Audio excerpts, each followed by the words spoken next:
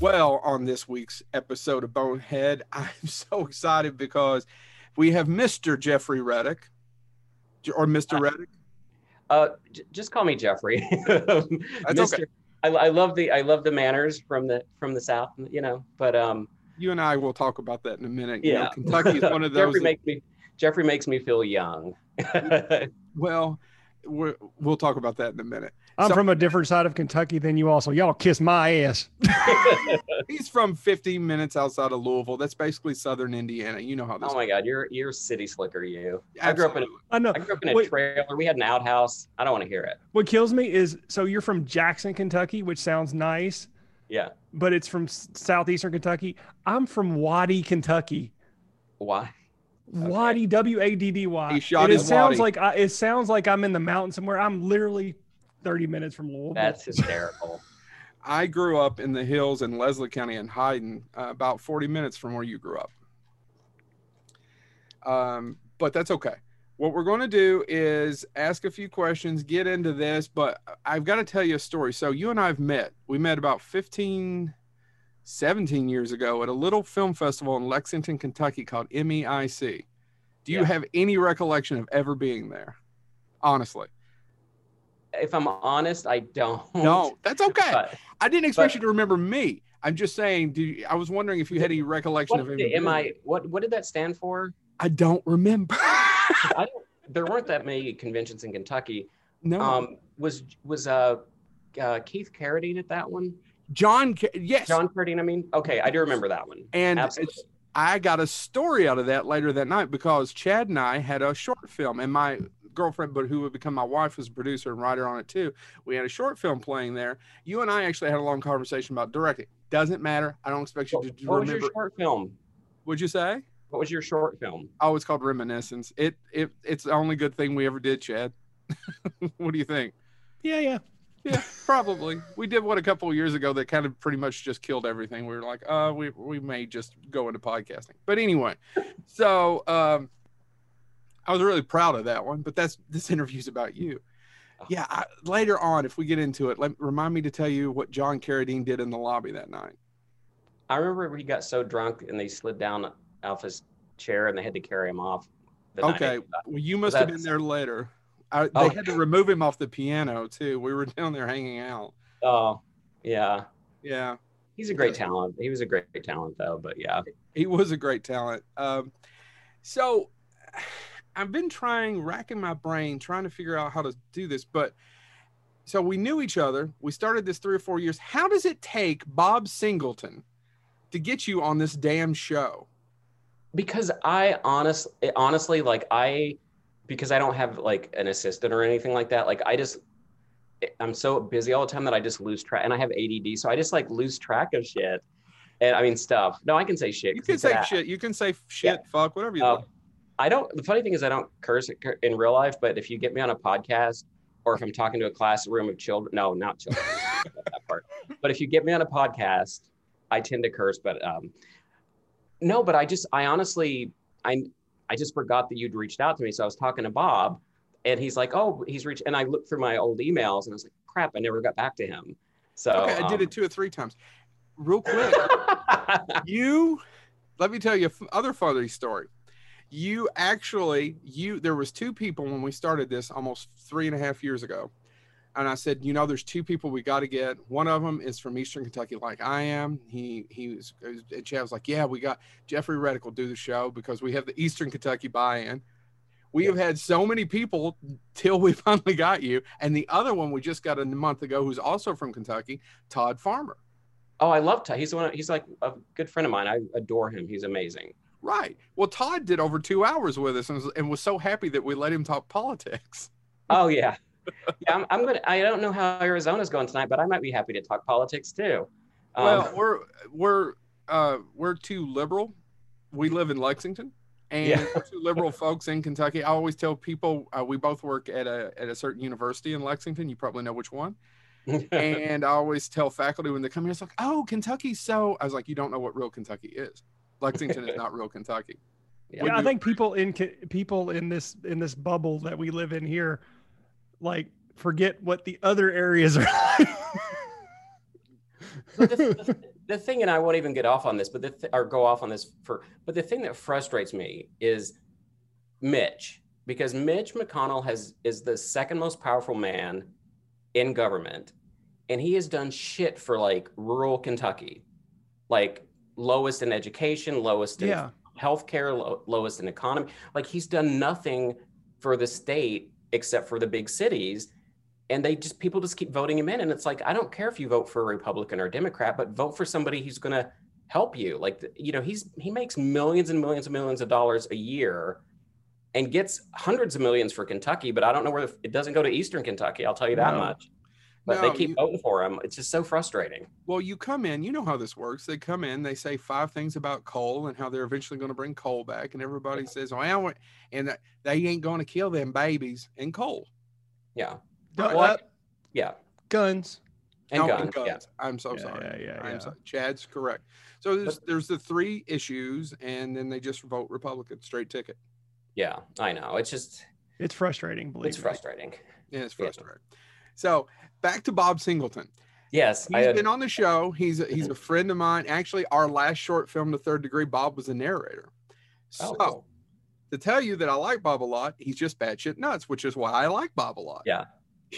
What's the best story you have about Bob? Because I'm going to play this later. I know this is a question you never get. So on a podcast, what's your best? Because you were roommates at Berea, correct? We stayed together for a little bit, but we were in theater together. I don't. You know what? He was such a good actor, and I had a huge crush on him. I mean, that was ridiculous. You know, straight fucker. No, I'm kidding. No, but I love it. I love it. Keep going. I don't have any crazy Bob stories because he was very serious about acting. He was very serious about his craft, and he was the sweetest guy. We shot I shot a movie on VHS, like a horror movie that me and a bunch of the people in the theater class were in. And, you know, of course he played the studly cool guy. But I can't think of any, aren't any crazy stories because he's just a real stand-up, cool guy. He really is. I just thought he was super hot, you know, in college. He still is hot, but you know what I'm saying? Don't tell him that. Don't tell him. Oh, he knows. He knows.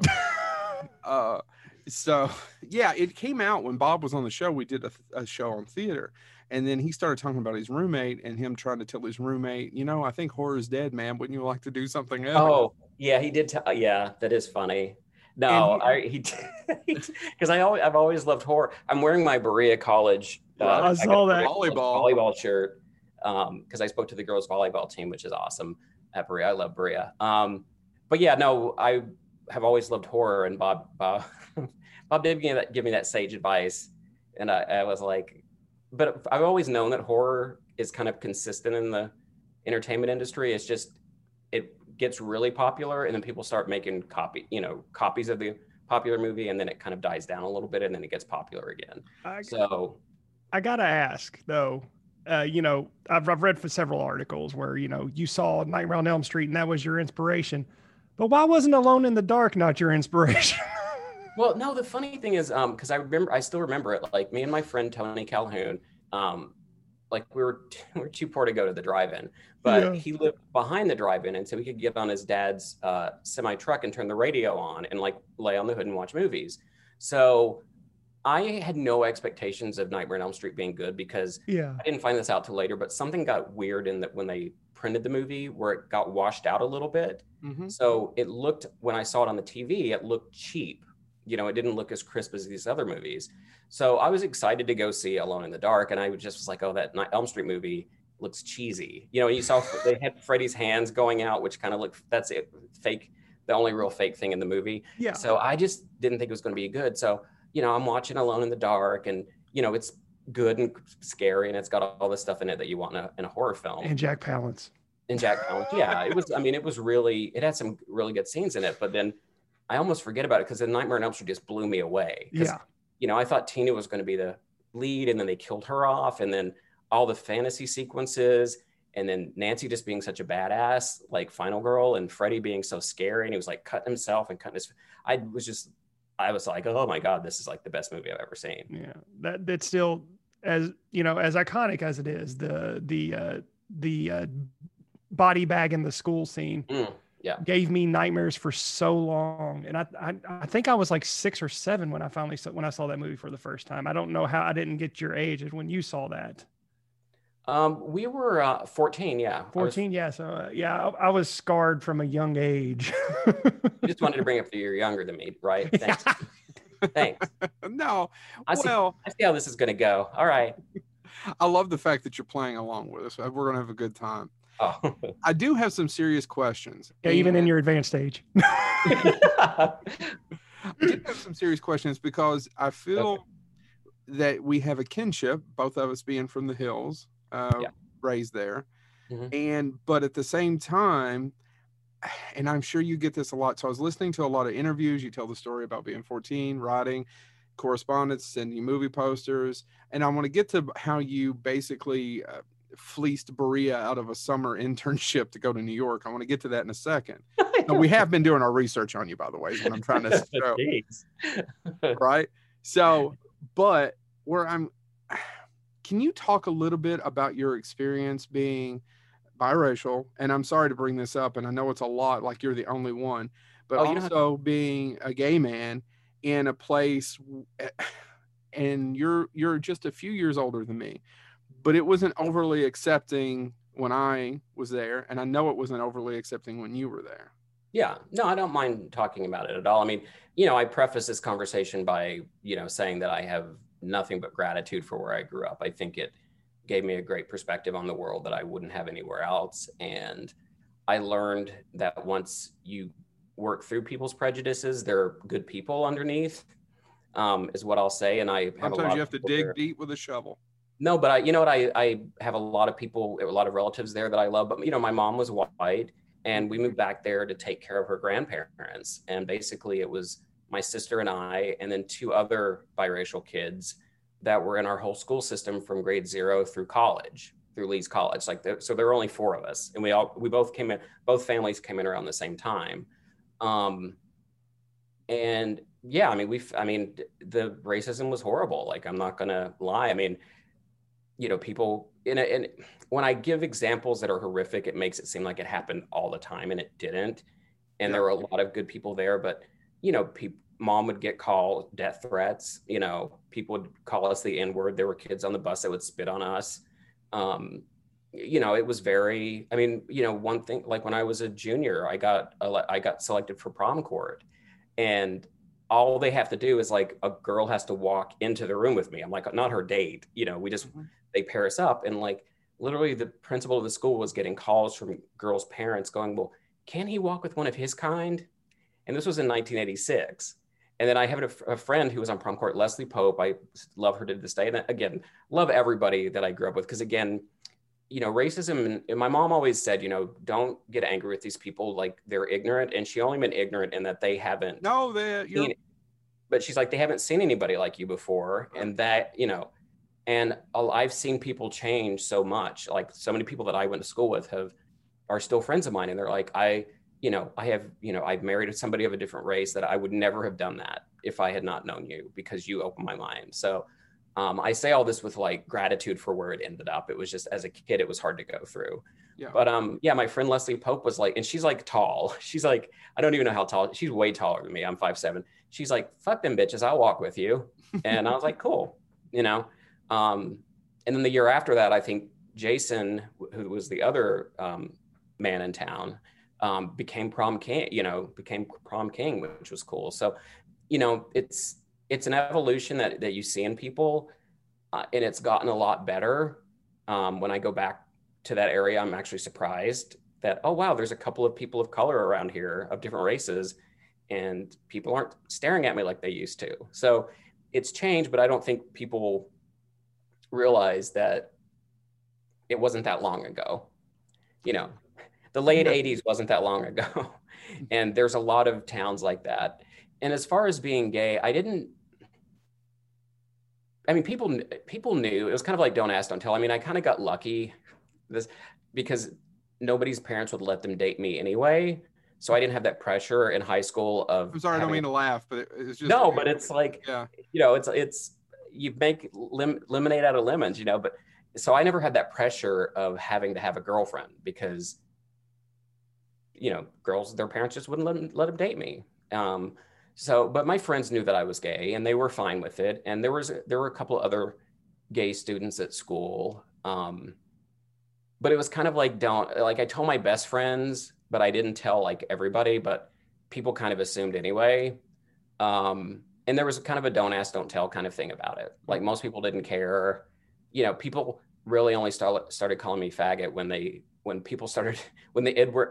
calling me nigger went out of style. You know what I'm saying? Like once they couldn't call me that anymore, people started going, oh, that's not cool. Once people started doing that, then I started getting called, a fag. And it's not by everybody. This, again, it wasn't like, I don't want it to sound like all of Eastern Kentucky was like this. There were so many people that weren't like that, or so many people that would stand up for me, but it was the pervasive culture at that time, because they'd never had seen anybody who was biracial in their town. So they just had all these negative stereotypes from movies and hearing stories from Lexington. Like every time there was a black man that did something bad in Lexington, I would get like a knot in my stomach, because I knew the conversation, if it was a murder, especially, they'd be talking about it at school the next day, and they'd be talking, it's just a weird way to grow up, where you feel like you're the representative of all black people. And I got that a lot too. Well, you're not like those other black people, you're smart and you're well educated and you're nice and you don't steal. And,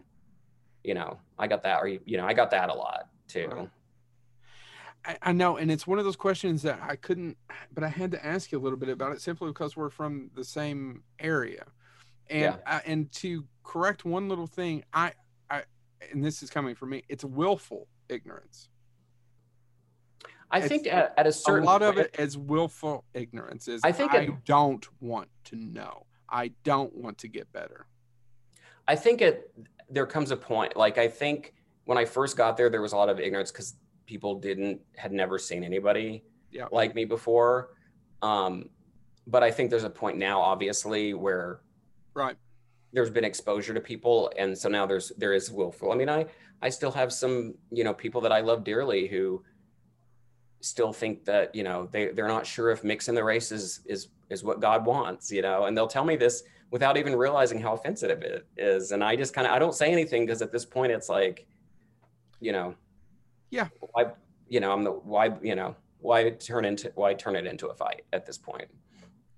Okay, so I'm sorry, I had to get into it. I wanted to ask you some serious stuff. However, you went from Breathitt to, so you're at Lee's, which eventually became, I think. No, I didn't go to Lee's. I went graduated Breathitt High School. And then you went to Berea? To Berea, yeah. Okay.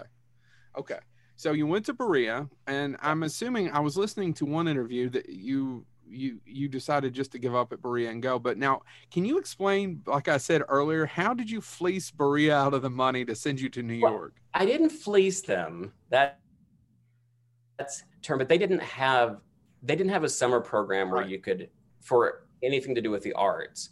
So I worked with Dr. Bolin, who was the head of the theater department at the time, and he's dean and great person. And Shan Ayers was another one of the teachers that I adored there. But I worked with him to create like a program where I'd go to New York and I had to see like 6 Broadway plays and write a report on them. So that was the reason for me to go, but I really wanted to go to the American Academy of Dramatic Arts, but they didn't have any umbrella to give me any payments for that. So it's like, if I did a thing on theater and saw plays, then I could go to the American Academy of Dramatic Arts. So it was more like creative accounting with Berea, or creative. I just like using the word fleece. I know. Yeah, Broadway plays are expensive. Yeah, but no, it just reminds me when we were in New York, this is horrible. When I first moved there, like, I just got in with I went to this gay and lesbian youth group, and, that's just where I found my friends when I first moved there. Right. And sometimes, they were all just had moved there to New York too. So we were all kind of poor. And sometimes they would go to restaurants and then one would yell fleece, and then everybody would run off. I'm like, what are you doing? And they're like, we don't pay for the meals. And I was like, don't ever do that again. So I didn't know I was going to do a trigger. Sorry. You triggered me. I got to talk about, because, you're from Kentucky. You actually went to New York. You ended up going to film school in New York. I'm from Kentucky. I almost went to film school in New York. Bunch of stuff happened we won't get into. But when I went up there for my visit to see the program and to talk to the instructors and get a general idea of if this is what I wanted to go.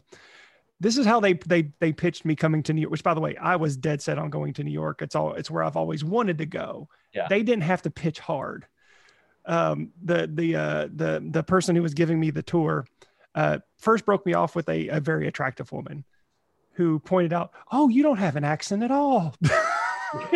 Oh my God. You'll fit in right in here.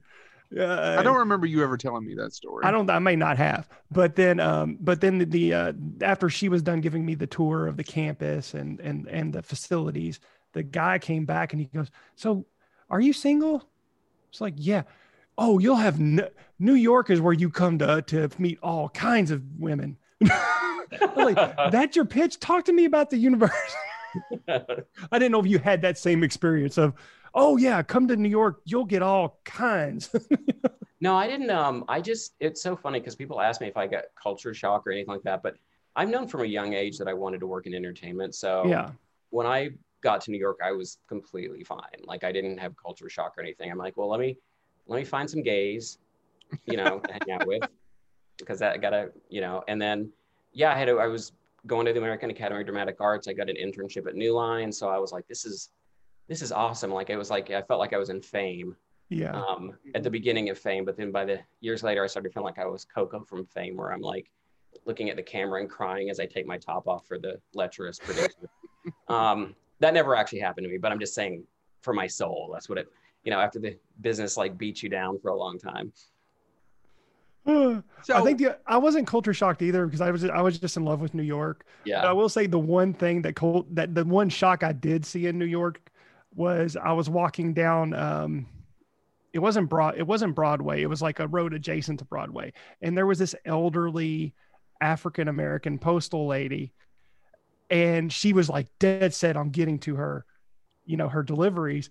And she elbow checked this very big lady of Spanish descent. I mean, she elbow checked her right in the chest to get by her. And that lady turned around and looked at the elderly African-American lady, and she just went off on her. And you know what happened? Nothing. She just kept walking. Yeah. I was like, I love this town. Yeah. LA was, there's just so much energy, I loved it I loved it, especially when I was younger. Like, I found when I've gone back there, I've always gone in the summer when it's really hot. So the minute I get off the plane, I'm drenched in sweat. I'm like, yeah. I'm like, oh, I feel like I'm like, oh, it's crowded. Too many people. Yeah. Well, but it is a great city. So back to and I'm a little fuzzy when I was trying to, and I know you talk about this a lot. So you were in school. You're like, I know you talk about this so much, Jeff, but I know. Well, I'm a little fuzzy about the detail of actually getting the internship at New Line. So were you in school? Oh, the acting thing wasn't working out, or were you interning while you were in school? I was interning while I was in school. Okay, thank you. So yeah, that's what I was a little like a summer. Yeah, it was going to be like a summer internship. Yeah. Summer staying at the American Academy. When I was at the American Academy, I had the fortune of meeting this really wonderful girl named Nicole, and her mom was a casting agent at the time. I didn't know it, and I think I was pretty much the only person in the class that didn't know it. So that's why we ended up becoming friends, because she was just pretty. Gay guys love pretty women for some reason. I don't know what it is. We have that in common, Jeff. Sorry. Growing up, it was like, what, Linda Carter's, oh, she's so beautiful. We just want to put them in a box. Not in a box. That sounds really creepy. Really good movie. Keep writing it. I know. Just, want to put them on a shelf because they're so pretty. But she was really sweet. So she ended up getting me some extra work on all my children. And I just started getting a lot of extra work while I was working at New Line. And I was like, oh, screw this is easy. I'm just going to stay in New York. Cut to like a year and a half later, I'm like, I'm going back to Berea, finish college. Yeah, because it was tough being an actor. Back again, it's a sign of the times, but this was the early 90s, and my agent literally told me that I was an ethnic Michael J. Fox type. And I'm like, that's awesome. Everybody loves Michael J. Fox. He's on Family Ties. He's on back. She's like, no, they don't write parts for people like that. She's like, if you rapped or played basketball, I could cast you, but you just, because I'm like light skinned and I'm, couldn't play a thug back in the 90s. that was the only work that was available. So, she pretty much is like, I can get you a lot of extra work, but I just don't know what to. Wow. See, I saw that quote and I was wondering if that was true. So that actually did happen. Yeah. Yeah. She wasn't being mean about it. She was just being very matter of fact. She's like, maybe I can get you a guest spot on the Cosby Show. And I was like, back in the day, I was like, okay, but now I'm like, I wouldn't want that on my resume. So there's a lot of people who did do the Cosby Show. I'd have liked it. But so did that kind of inspire you to like maybe lean more towards writing? Yeah, absolutely. Because then I was like, well, screw it. I'll just write stuff for myself. I'm like 19, 20. I'm like, I can play one of these, pretty high school, college people that gets murdered. But then I didn't make a movie that got made until I was 30. So unless it was going to be on the WB, I couldn't play a teenager anymore. That's a funny joke. Homeboys in Outer Space. Yeah, an forgotten classic. But 30, that's pretty young. You're still doing fairly well that you have Final Destination in theaters by 30. Yeah, I mean, I definitely thought so. Like, I mean, I still, it's... You kicked ass. And you were very lucky because we're talking about a #1 film. Yeah, no, honestly, it was a great blessing how that all came together and got made. And it was kind of a sleeper hit. It came out, and horror movies usually open really well and then they drop off like 50%. And our movie opened at like #3, but then during the week it was creeping up. Then the next weekend it got higher, and then they realized, oh wow, we've got a hit on our hands here. So it was a true word of mouth hit. One of the few word of mouth hits that had been out at the studios, for a horror film. Right. And you're 30, and I'm curious. So you went back to Berea, finished your degree, and then went back. No, that's a. Well, I'll tell the quick version. I had been telling Berea I was going to come back for so many times that I was like, well, just this time so they know I'm serious. I'll come back for the summer before the semester starts, so they'll know that I'm serious.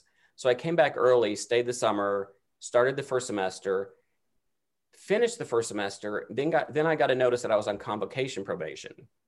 And they have convocations like where you'd go to like this auditorium and listen to a speaker. You had to go to 10 of them a semester. And I didn't realize that I was behind on convocations when I left because it'd been like a year and a half, 2 years. And my advisor didn't tell me. And so I was in every play that semester, and most of the convocations were at night. And I just didn't know. So they were like, well, we have to suspend you for a semester. I'm like, well, if you do that, then I'm going to have to spend another summer out of school and then come back. It's going to be a whole other year before I can come back. And I don't think anybody thought they were really going to do it, but they did it. And I tried to appeal it, and they were like, well, we're making an example of convocations this year. So I got put on convocation probation. So then I was like, I guess this is my sign to go back to New York. And then you went back to New Line. Yeah. So this is where I'm curious. First of all, have those bastards Berea given you an honorary degree yet? It's funny. No. It is because Chad and I work in higher ed, and we see this shit all the time. No, by the way, my title is Director of Academic Advising. So that's how I know Bob.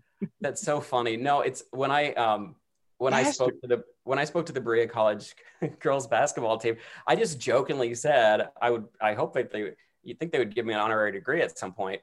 And he said that they were actually taking submissions for that. Like, so it just serendipitously happened. I don't know what the outcome is, but dude, you are a legitimate Hollywood screenwriter from Berea, from Jackson, Kentucky. They should go ahead and give you the honorary degree. They gave Carpenter one in Bowling Green at Western.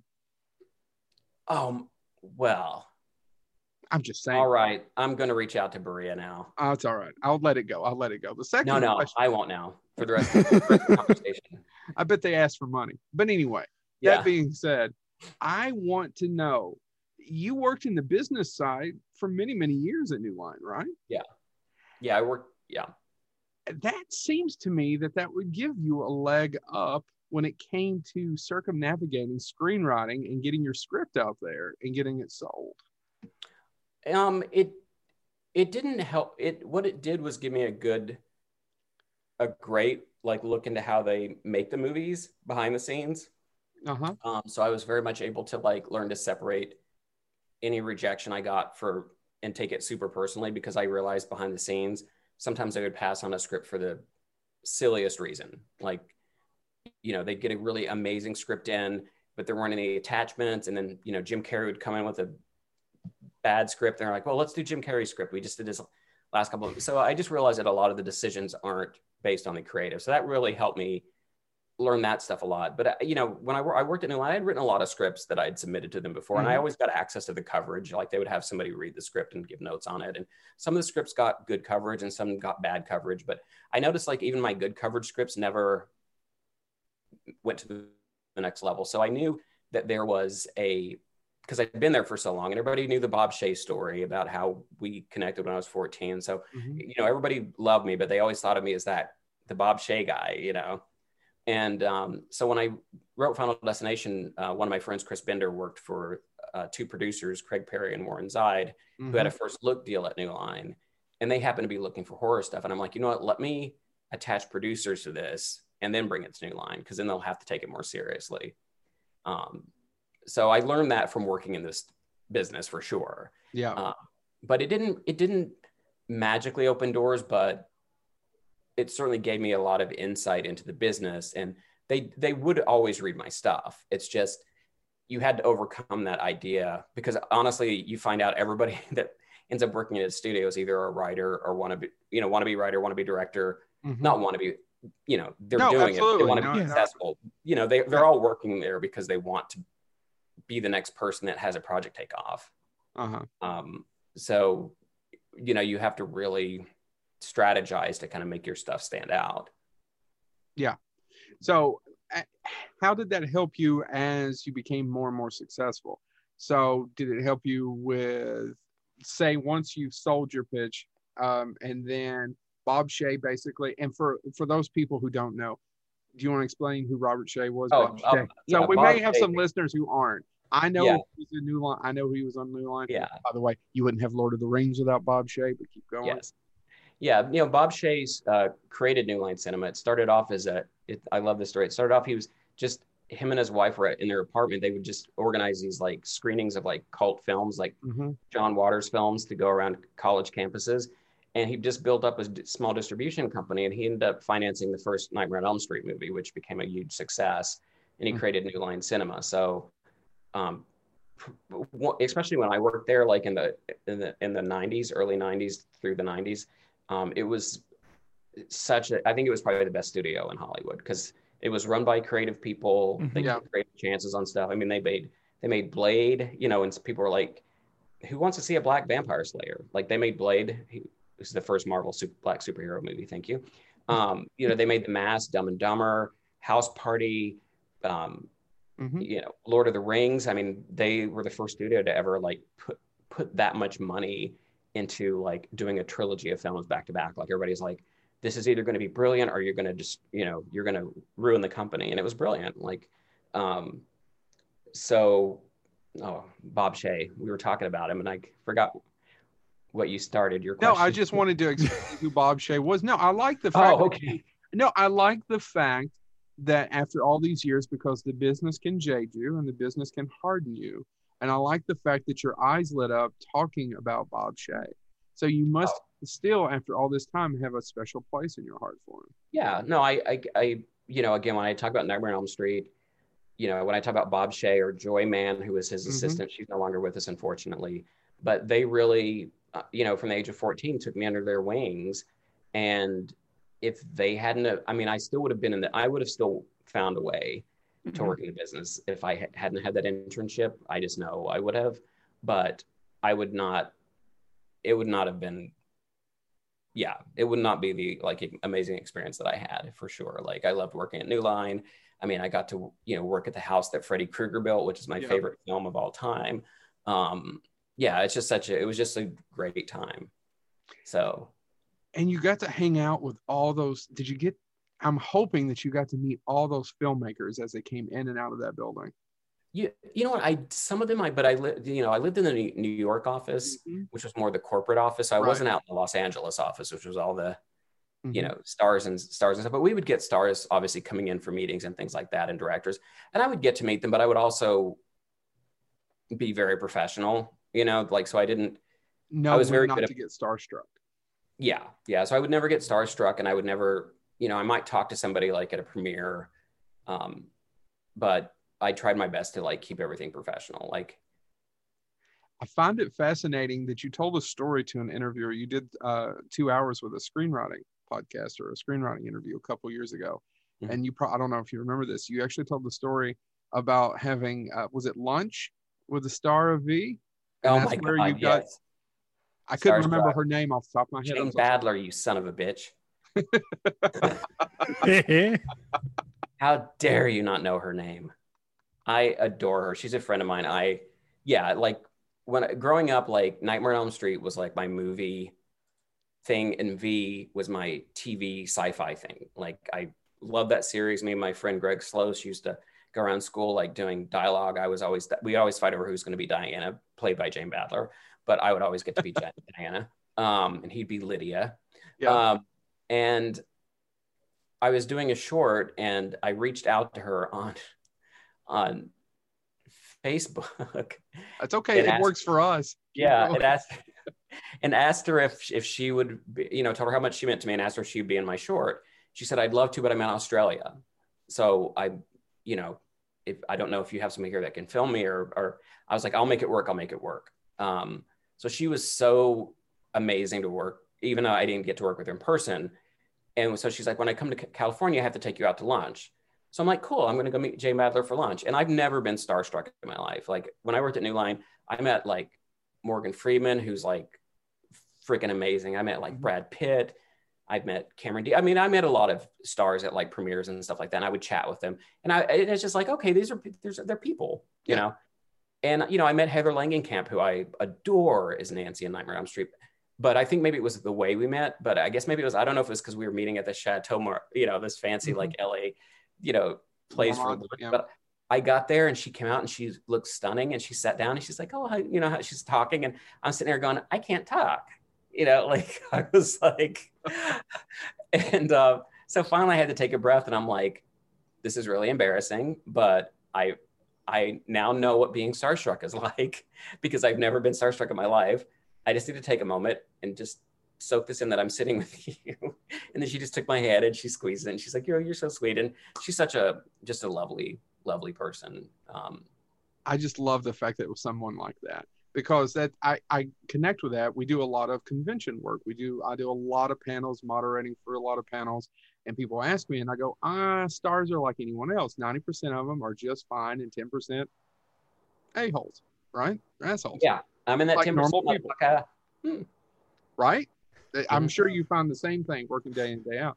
But I've only ever been starstruck 2 or 3 times as well, and it's someone that no one else would know.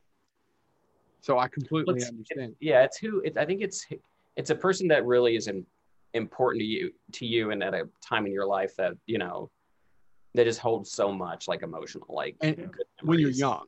It has to be when you're young. It's not going to be when you're 20 or 30 or 40. It has to be when you're really, really young. You're right. They were there for the development of you. Sorry, Chad, I cut you off. I thought you were about No. I was just, I'm reminiscing in my own head about William Forsythe. That was me. That was him. That was mine. Could not put together a sentence. So Bob pushes you out the door. Well, he pushes me out. It's so funny because I stayed at New Line after the first movie came out.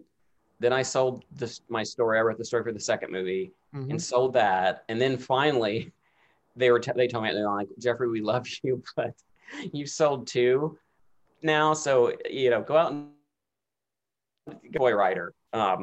So I had a late start in the business, because normally when I sold the treatment and wrote the first draft of the script in 1997. So normally in Hollywood, the minute you sell a script like that and it goes out, if I'd been in Hollywood, I'd been go out taking meetings, that you'd be working in town. So I didn't get out to Hollywood till 2001 after 9/11.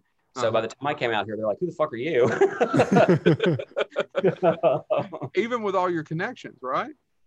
Well, most of my connections were through New Line. So a lot of the people that I grew up with at New Line were branching out and starting in other places. So I got to meet people through that, but it's a really big town, and there's a lot of rotation and turnaround of people, like, Right.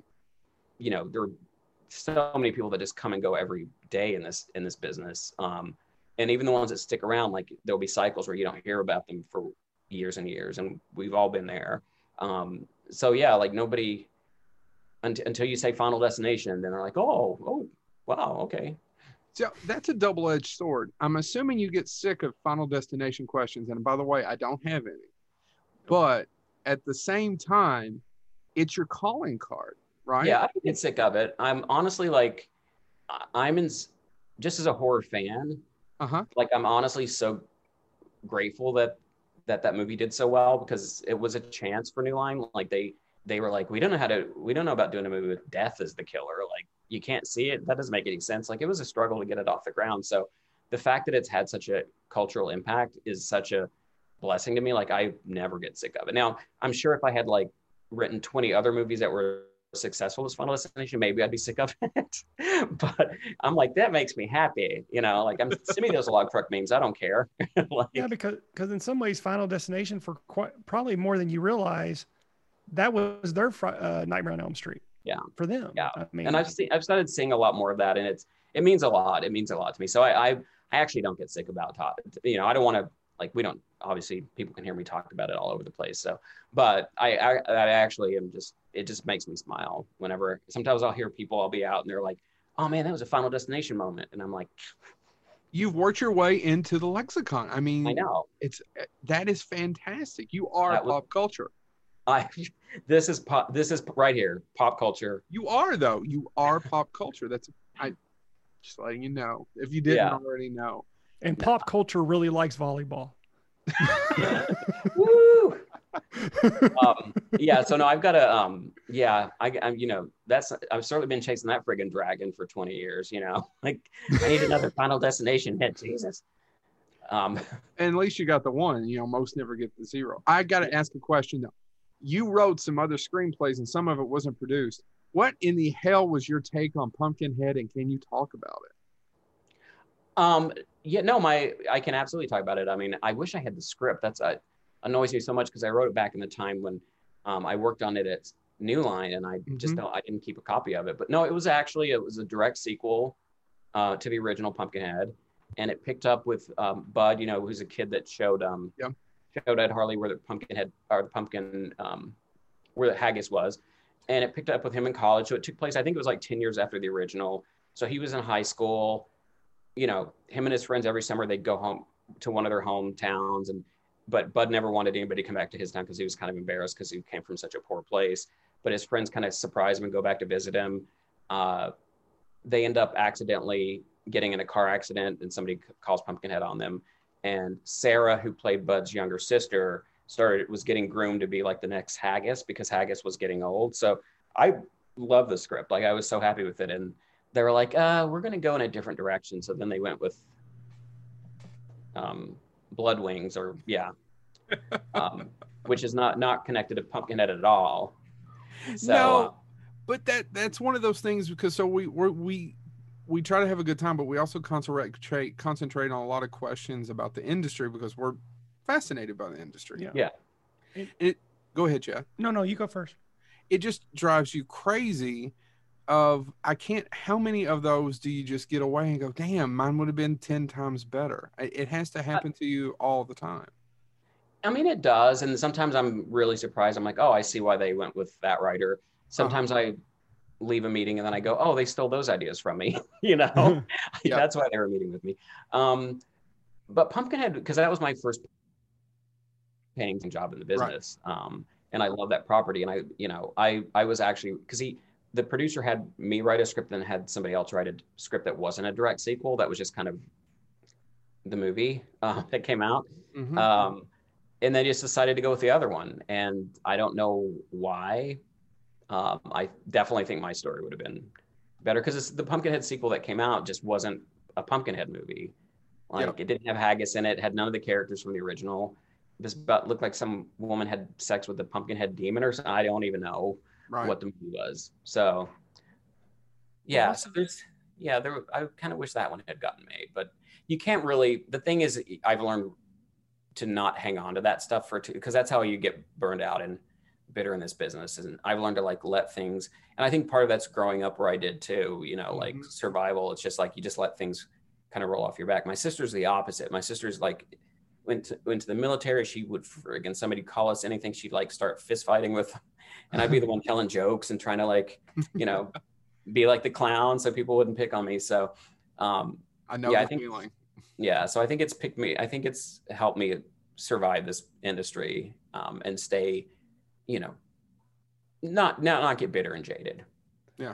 Well, so this is going to be it's probably going to be a repeat answer, but I am kind of curious. So those are scripts that you didn't get picked, but what about the ones, because, you know, one thing we hear about you know, I love listening to podcasts and interviews with screenwriters who talk about, you know, submitting their scripts and how sometimes they are so drastically altered. And, you know, from you, I know like a lot of the ones, the characters get changed either by race or sexuality.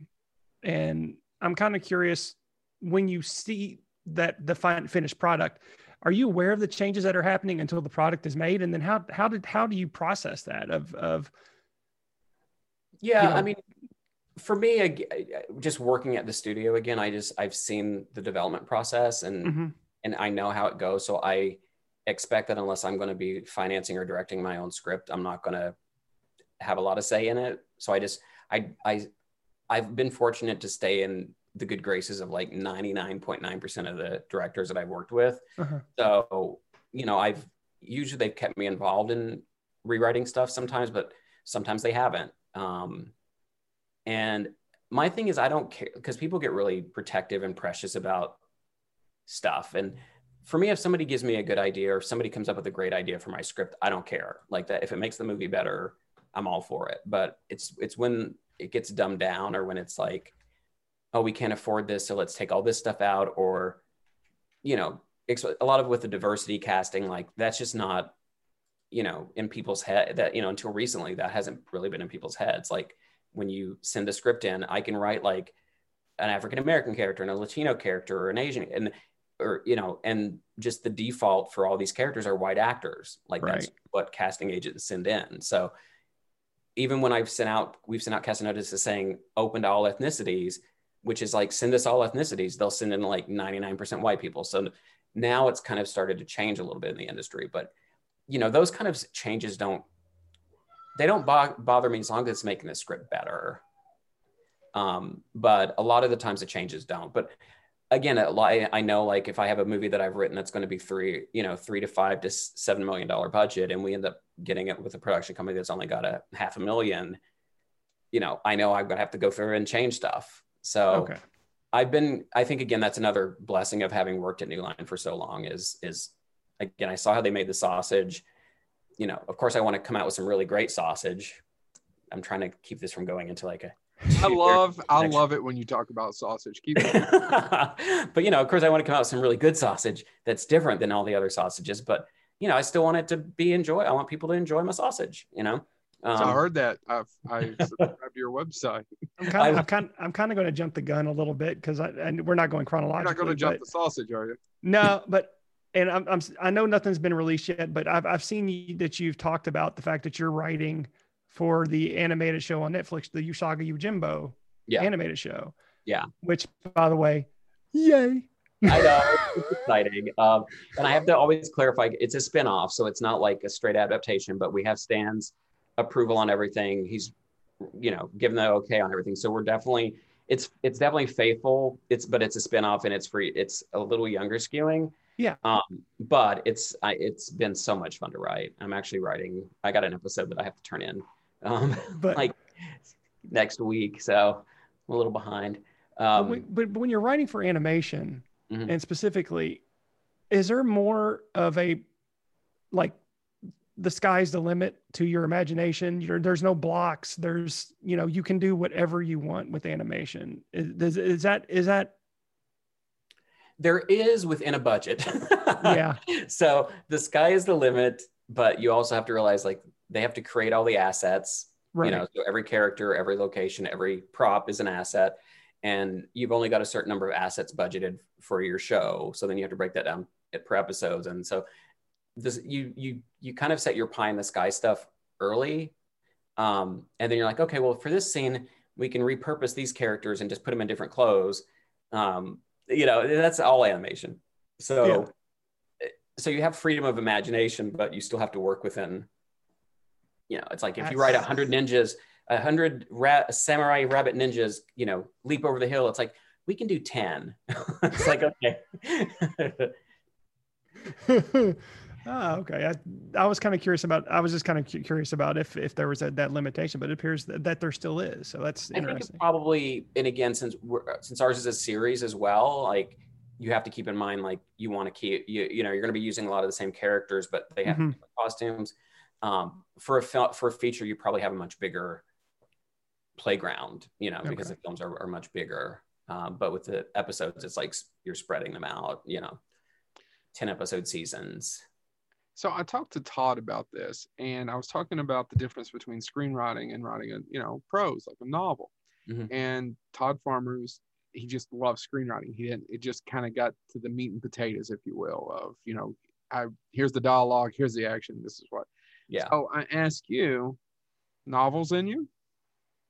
I co-wrote a novel for my movie Tamra with a friend of mine, John Doyle, who's a great writer. When I was young, I used to write poems and short stories. Yeah. But as I've gotten older, this is the bad thing about, just so much stimulation coming in society. It's like, I like the like Todd said, the meat and potatoes of screenwriting. Like, and I don't remember if that was exactly what Todd said. But that sounds like something Todd would say. Todd also likes to show his ass off in movies. I never stopped giving him a hard time for that. We talked about it. Go ahead. Sorry. Oh no, you watched his stuff. So how many times did you see his ass? Well, I asked him why he kept killing himself. Oh, because he's writing this shit. Right. He's in it, and that character gets killed. So that's fun. That's the fun I know stuff. it's fun. I know it's fun, but is there a certain psychological thing that's taking underneath that's doing it? Is there something in it? Anyway, we got really into it, and we ended up having a really good time with Todd. He's gonna hopefully start doing some movies in Ireland, and we got invited to come over. And I told him, I said, you shouldn't say it. I will go. Oh yeah, Jeffrey, no pressure there. Well, that does sound like mommy and daddy are divorced, and mommy bought me a huge. I shot Day of the Dead in Bulgaria, so I don't know if that's as exciting as Ireland. Oh man, how hard is it to write a remake that people are kind of quasi calling a sequel that's already to a remake? Where do you start to break down the logic and of just and your? By the way, one of the best panels I ever did, and one of the few times I got starstruck, and I just had to, bury it deep, and just do it. That's kind of probably the definition of being a professional. That was me. Thank you. Oh, I'm sorry. Who? No, I am having a good time. It was George Romero.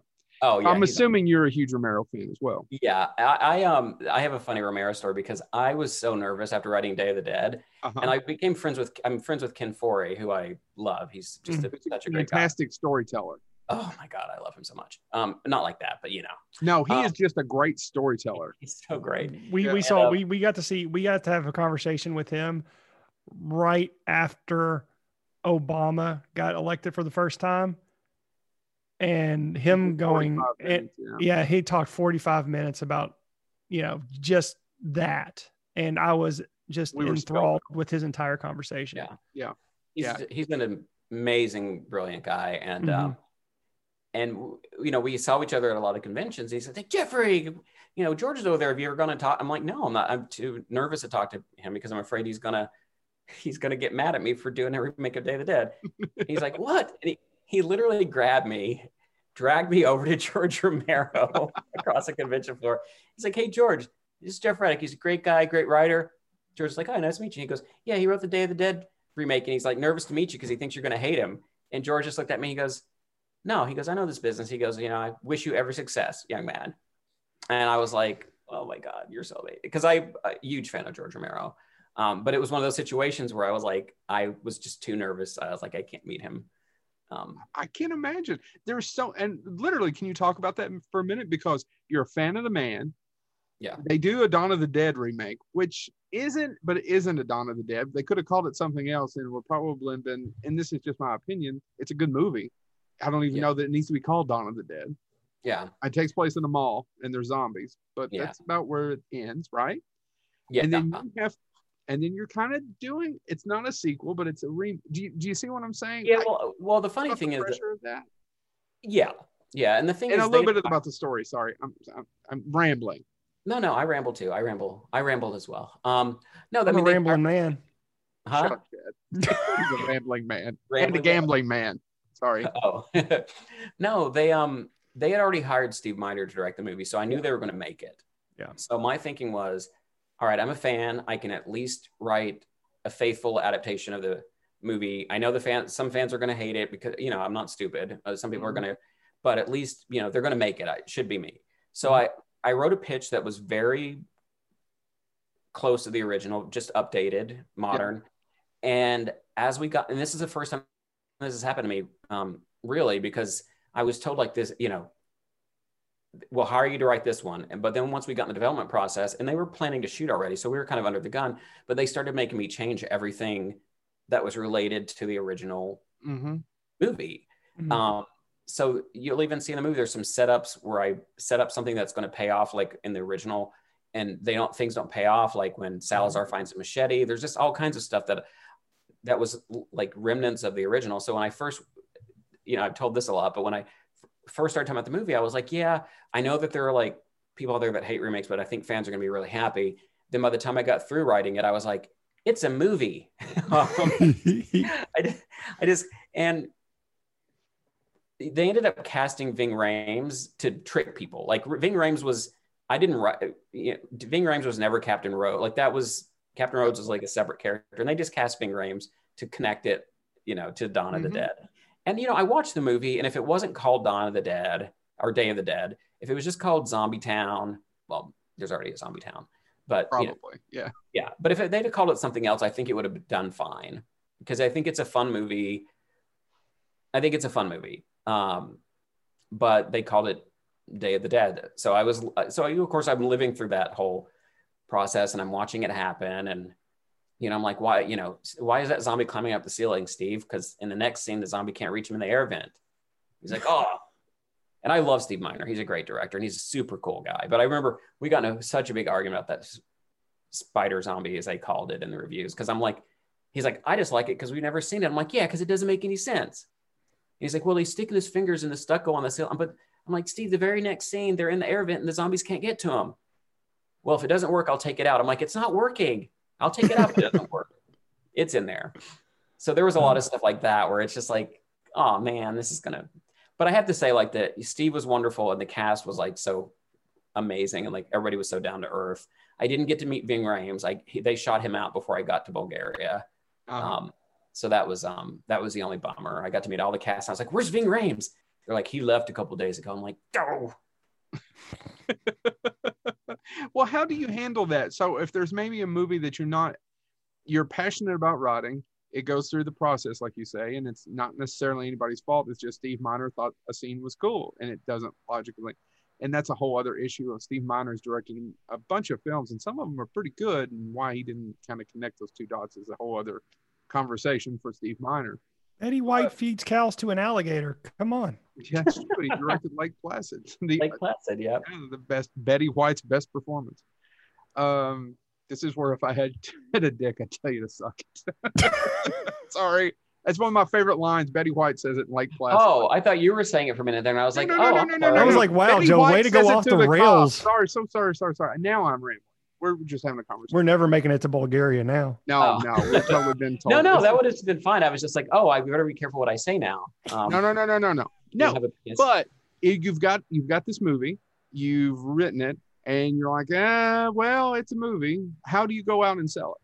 Because you can't say anything bad.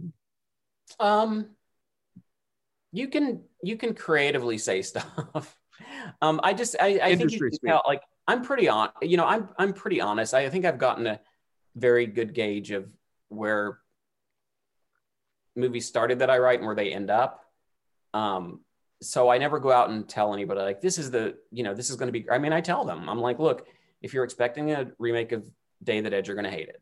Yep. Like, if you just go in and, wanting to see a fun zombie movie with some people that in it, there's some good bloody effects and some good action scenes, you'll really like it. But if the day that, I'm just honest with people. Like, I don't try to like trick them into going to see a movie. I mean, I certainly won't talk, I'll give credit to a lot of people, like, for all the hard work they're doing, because it takes a ton of work and a lot of hard work to make a movie. It's not easy to make a movie at all. So getting a movie made is a huge accomplishment. But I kind of always have a good feeling about where my stuff kind of is landing with people. Like the movie I just directed, Don't Look Back, that just came out. Like, I knew going into it that it wasn't a horror movie in the traditional sense, that it was more of like a mystery with horror in it. So I knew that was going to be a tough sell, because I knew people were going to be expecting for me. They were going to be expecting big bloody set pieces, and I nailed it. Like a lot of, the reviews, it's funny, like now it's like 50-50 on Rotten Tomatoes, where like half the reviews are like awful, but they're all the ones that don't like it say it's not like Final Destination. And the other reviews are great, because they're like, oh, this isn't like, like Final Destination, this is something totally different, and we really appreciate it. So you just kind of learn to let that stuff roll. One of the things we were excited about is you're actually our first guest who, for some odd reason, actually has a movie to sell that's out right now, And I'm curious, this is your directorial, you directed The Good Samaritan, which was a short film, but this is your feature length directing debut, correct? Yeah. And it's coming out when? Now. It's out. No, I know, but what's going on right now? How do you... COVID and the election. Yeah. COVID in the election, you mean? Yeah. That was not a this was not a great time for a movie to come out.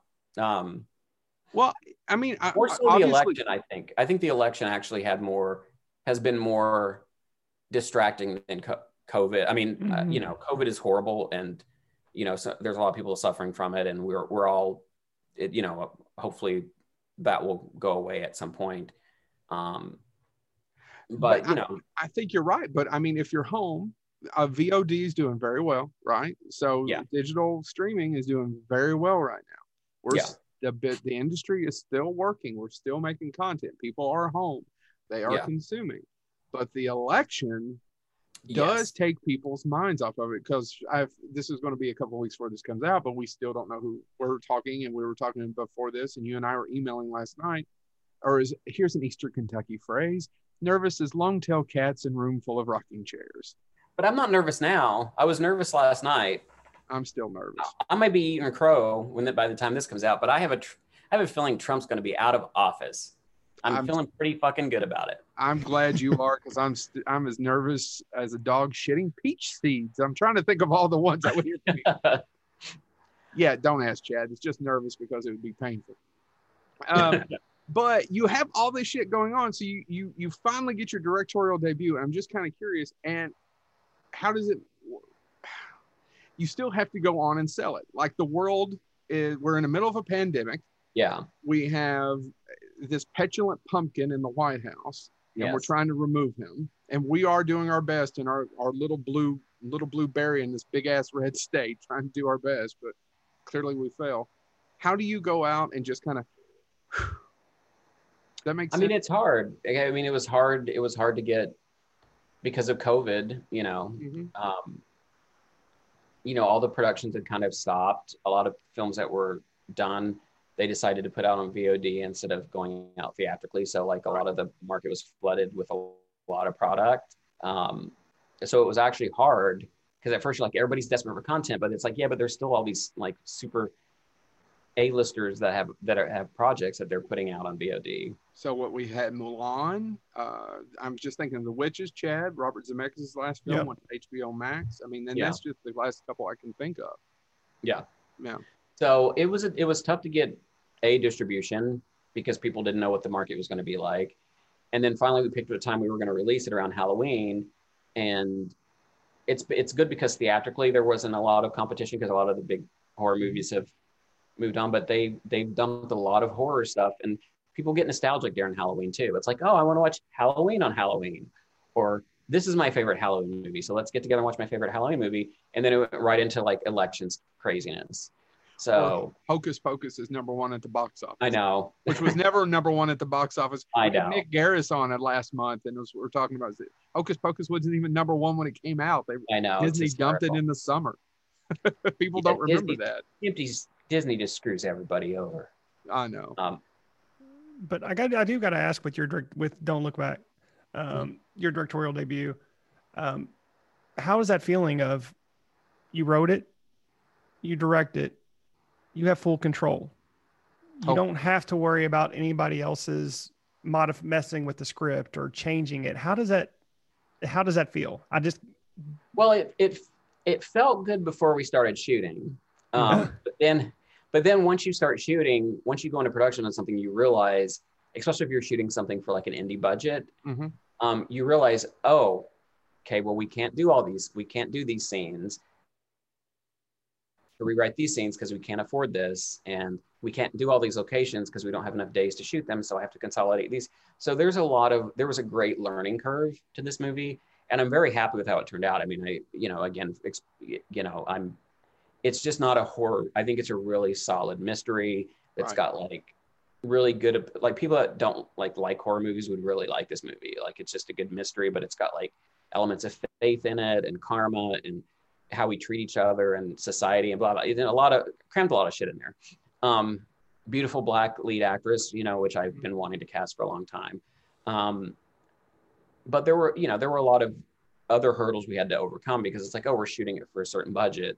Right. So now I know why some of my movies don't turn out like the script I had in my mind, because you don't have the money to shoot it exactly like you want to. So it was great, but it was also a very humbling and good learning experience for me too. Because even directing a short, it's just, I love how the short turned out, but it's just not the same as doing a feature. There's so many more moving parts and so many more people, and every day it's like trying to get your shots, but you're also dealing with everything that life can throw. Oh, it's going to rain tomorrow, so we can't shoot. We had to reserve a park through the government for this day, and now it's raining. You can't shoot there, so we have to go shoot somewhere else. Okay, now we have to drive 2.5 hours from where we are to go shoot in the hospital, the scene that we were going to shoot like 3 weeks from now. So our actors don't know all their, haven't memorized their long speeds. Yeah, there's a lot of that stuff going on where you're just like, ugh. But it was fun. I had a lot of fun doing it. So does it make you look forward to the next one that you're going to direct, or? Yeah, because I've learned, like I said, I feel like I've learned so much from doing the last one that I feel like I'm ready now. Like I'm glad the first one wasn't like people just give me a budget to do what I wanted, because then I would have probably just had an easy experience. Mm-hmm. And I think I needed to. This was a fun, but again, just guerrilla style filmmaking. Yeah. You just learned so much more doing that. I don't know I know the budget makes problem solving slightly easier, but of all the directors we've talked to, they all kind of have the same answer of, more budget, more people, more time, but every project has so many hurdles. They're all just tough. Yeah. I think with bigger films, if there's a problem, a lot of times they'll just throw money at it. Mm-hmm. And on our film, when you're doing an indie film, you can't throw money at it. You got to figure out a way out of it. And sometimes that can help you come up with some creative stuff. But if you're on a tight time schedule too, it's like you're worrying about, okay, I've got to get all my shots in today because we have to get this before the sun comes up, and we have to do this because we're losing this actor in 2 days. So if we don't do this today, we can maybe do that tomorrow, but then we'll have to switch people. So there's a lot. So Don't Look Back really quick though. So it's on VOD, so they can watch it on Amazon, iTunes, Vudu, YouTube.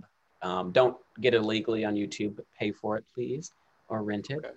Okay. You can, any of the VOD sites you can. I think DirecTV, all of those have access to be able to watch it.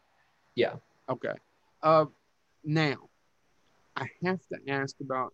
So you were talking about earlier about selling treatments. And then I thought you were going to ask more about gay stuff. Go ahead. Back to the treatment. I can't. No. I was just kidding. You were talking about selling treatment. So this is kind of an evolution of the business kind of question. And the business has changed so much in the last 30, 40 years, as it goes without saying. It's changed monumentally in the last 5 to 10, right? Yeah. they don't particularly pay for treatments anymore. They don't particularly pay for people to develop things anymore. They want you to develop it and bring the project to them, right? Yes. Joe Dante's talked about making a fine living, not making it. George Romero talked about the 90s. He never made more money than he did in the 90s, not making a damn thing. Yeah.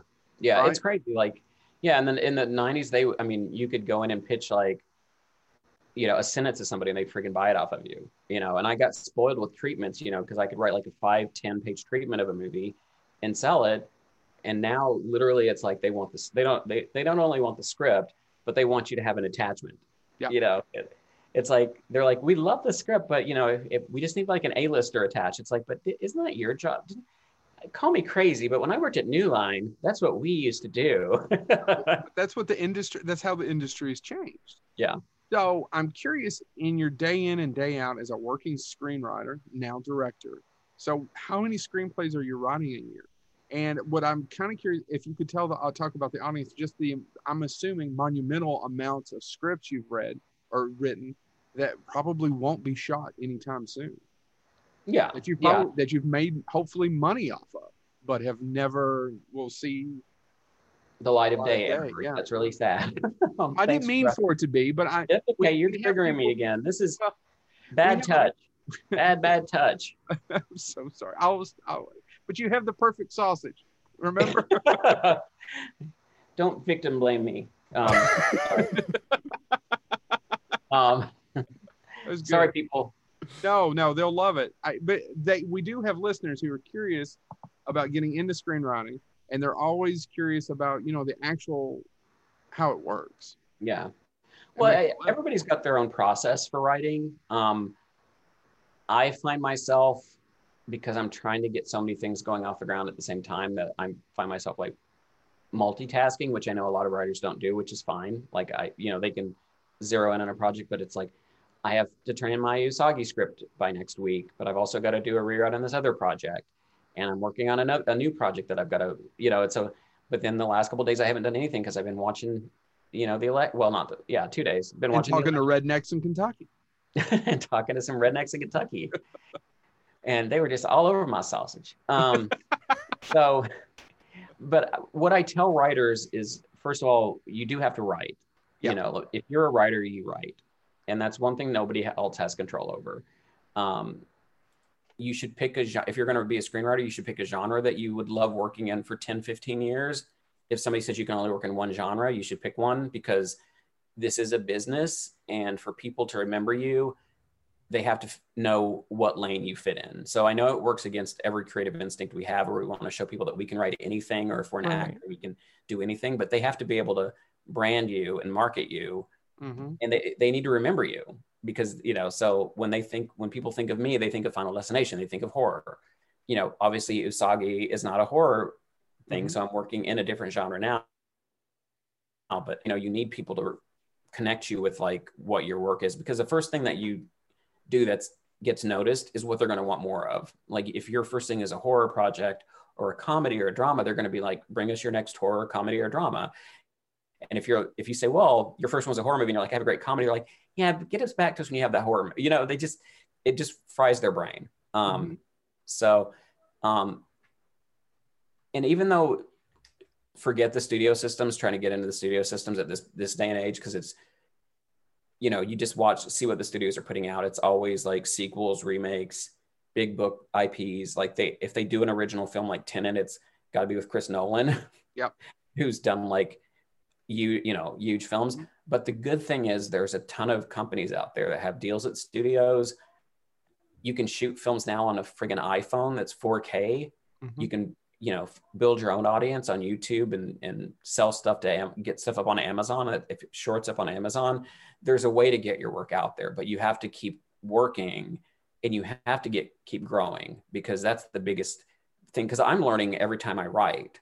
Like every time I write, I hopefully get a little better. And I know a lot of writers where they're like, this is my first script and it's the best script you're ever going to read. And they really believe that. And it's like, you have to believe that to have that faith in yourself to kind of keep you going through the rough times. But if you're any kind of artist or any kind of craft person, you know that you get better the more you do something. Mm-hmm. you're a baker, your first cake is not going to that you make is not going to be the best cake in the world.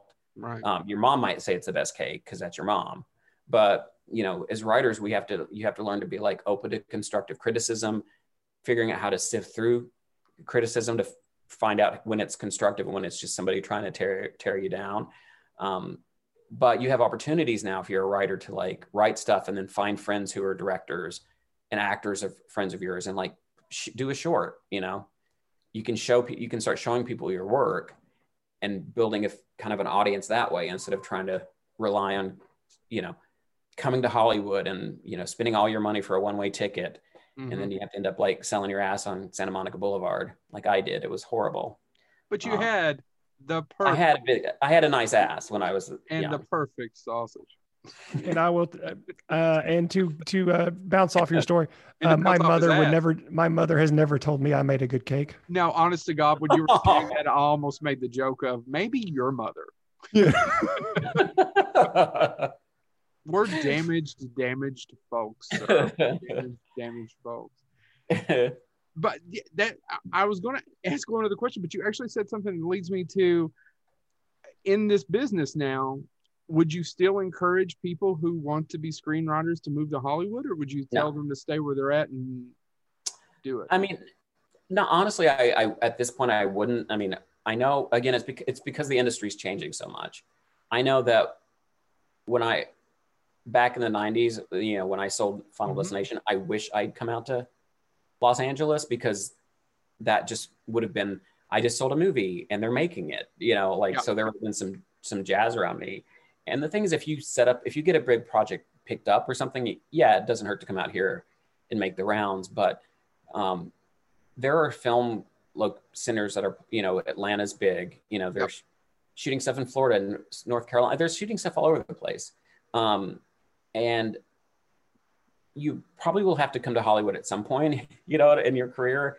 And it certainly doesn't hurt, but you don't have to be in Hollywood to have a career. Texas has a big film community, a great one. So, if you're an artist, and I used to feel like every time I'd say that I have to roll my eyes and not be pretentious, but if you're an artist in any craft, your goal is to have your voice heard, have your work seen. That's what you want, so there's so many ways to have that happen now, where back in the old days, there was a studio system out here in Hollywood, and you would get stuck into the studio system and they would like do all this stuff for you. But that's just gone by the wayside now. Like, again, the big studios, their New Line got absorbed by Warner Brothers. First Ted Turner picked it up, then Time Warner, then Warner, it's like, they're just like these behemoths, these big, I don't even know if that's the right word. I hope it is, because then I'll feel smart. Good. I'm so smart. Go ahead. But yeah, you don't have to go. You can find film communities anywhere. Just about, I think, creating work, because if somebody finds your work, like, Lights Out, James Wan saw that and just loved it and decided he was going to make a feature out of it. So you can do that anywhere. You don't have to be in Hollywood to do that anymore. Yeah. That leads me, because you just said the word artist, and I was watching some interviews with you, like I said, trying to prepare for today, and you didn't want to be called screenwriter, writer, or your director now, or someone who acted a little bit as well. You wanted to be called an artist. And I don't know that. Yeah, you did. Did I really say that in an interview? Yeah. You said you. Oh my God! It's going to sound pretentious. Me right now. You want me to send you the link? Oh my God! No, I don't even want to hear. That's so pretentious. But I'm not asking why. I actually didn't think it was pretentious, because I've met many different folks, and they might say artist, they may say writer. I tend to like the answer storyteller. I think that's kind of what we're doing here. But I was wondering why you picked artist. I have a feeling that somebody said, oh, would you rather be called a writer or a director or an actor? And then maybe I said artist at that point. It's funny the way you said it. I just imagine myself sitting on some big couch. No, not at all. It did not. Down on going, the cigarette and a top hat going, call me an artist. No. Don't call me just something like that. In my day, they all had faces. Yes. So I think I probably, because I do still I love writing, I love directing, I love producing, I love acting. I think that, I think the other person was asking me to like which one I wanted to be identified. Yeah. And you picked artist, and I was and curious. I think it's just because it's more, I think it's more encompassing of what we do. Like, I'll still hopefully act at some point. I'm obviously not going to be, the pretty teenager getting murdered anymore. I might be Don't put yourself down. You can still be the middle-aged pretty person getting. I know, but not the teenager. That's the point. Oh, but I'm in my 40s. I don't want to see that shit anyway. I want to see middle-aged people get murdered. All right, so maybe can get myself killed and still act some more. But I enjoy directing. I enjoy writing. I would love to act more and direct more too. So yeah, I think artist is just more encompassing of different. Because I know when I'm talking to people, a lot of times it's like, well, our audience, they're mostly screenwriters, or they're mostly directors, or they're mostly actors, and so I think artist just kind of encompasses all of us, including musicians and people who can draw. Yeah. Jeffrey, this has been an absolute pleasure. Well, for you, maybe. We've had a wonderful time. It took me a minute. It took me half a second to realize he just did that. Yeah, he just called that fat guy an asshole. I did not. And how dare you? I love the fact that you've had a great sense of humor. I love the fact that you came from Breathitt County and did this. And I admire you, sir, so much. And it has been an absolute pleasure and an honor to have you on our show finally. I'm glad it took a while, actually, because I think it ended up being better. I asked probably some questions that were a little long, but I think it ended up being better. So thankfully, Joe's beard has hit all the saliva coming out of his mouth from all the mentions of sausage. Basically. Well, the good thing is too, now you have my actual email, because so now, yeah, you guys can have me back on the show anytime, of course. Like, I'm sorry it took so long. Oh, don't apologize. Don't apologize. No, you apologize. You apologize to me right now. I told Todd the same thing, and we it's absolutely fine. So it's just always a funny joke to me. I was telling my wife yesterday. She goes, "Oh, you got Jeff?" And I said, "Well," she said Jeff, and I said, "Yeah, I got Jeffrey Reddick." And she goes, "Oh," and I said, "Yeah, the two people. It took us 3 years." I was like, "Oh shit, they're from Kentucky. They'll say yes. Oh, we've got that connection." So it's. But I'm so easy. I would have said yes. I just forgot. No, it's funny. I've got so many people out there that I said yes to, and they were just sitting around probably waiting, going, "Where the hell is this guy?" I just forgot. Just keep asking me. So, well, I want to remind our folks that you've got Don't Look Back right now on any VOD. Go out there, watch it, check it out. Give Mr. Reddick all your money, or at least most of it. You don't have to give me all your money. Just a little love. Just rent the. I have an OnlyFans page, so they can send me. It's just me typing. Perfect sausage. It's just it's just me typing. So it's very soothing. Watch me type for an hour or two. That is a very niche. That's a small market if somebody's going to pay to watch somebody type. There's got to be an audience for that. Oh, there's an audience for everything. There has to be. There has to be. There has to be. But before we go, is there anything else that you've got coming out that you want to talk about, or just? Well, I did produce a film called The Call. It has Tobin Bell and Lynn Shay in it, and that also just came out on VOD. And that's an awesome movie. It's straight up horror. Like, mine's more of a mystery thriller, and The Call is just straight up awesome horror film. So you can have a double dip of Reddick. I can probably make that sound a lot dirtier if I tried. But I loved it. Okay, that was dirty enough. Okay. So yeah, you can watch. Those are two things I'm really excited about, and you can just follow me on Twitter, Jeffrey A. Reddick, just to kind of keep up with what I'm doing. But no, just thanks for having me on the show. I definitely, hope everybody stays safe, and I know it's a stressful time with all that's going on just in the world. So hopefully everybody's staying as stress-free and as possible. Hopefully by the time people are listening to this, they're going to go, I don't understand why Joe was so worried about this election. Clearly, Petulant Pumpkin didn't win. I hope that's the sentence that people are uttering in their car while driving, while listening. I have a feeling it will be. Otherwise, I'll eat my words on your show.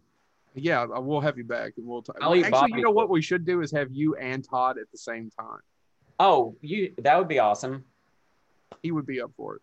Yeah, he All would be. right. I love Todd. Absolutely, would love to do it. And tell Bobby when you see him, give him a big hug for me, and be like, Jeff used to have a crush on you. Can I give him a kiss too? Oh, well, then I'll get jealous, but you can do it if you want. I'll Just don't tell me about it. No, Well, you can tell me about it. Then I'll just get jealous. I'll soon stop recording. I'll tell you a story I can't tell on here. All right. No matter what you tell me, this is going to make it sound really bad for Bob. Yeah, I know. It's not really that bad. All right. Well, this has been Bonehead Weekly. Thank you so much, Jeffrey. Thank you all.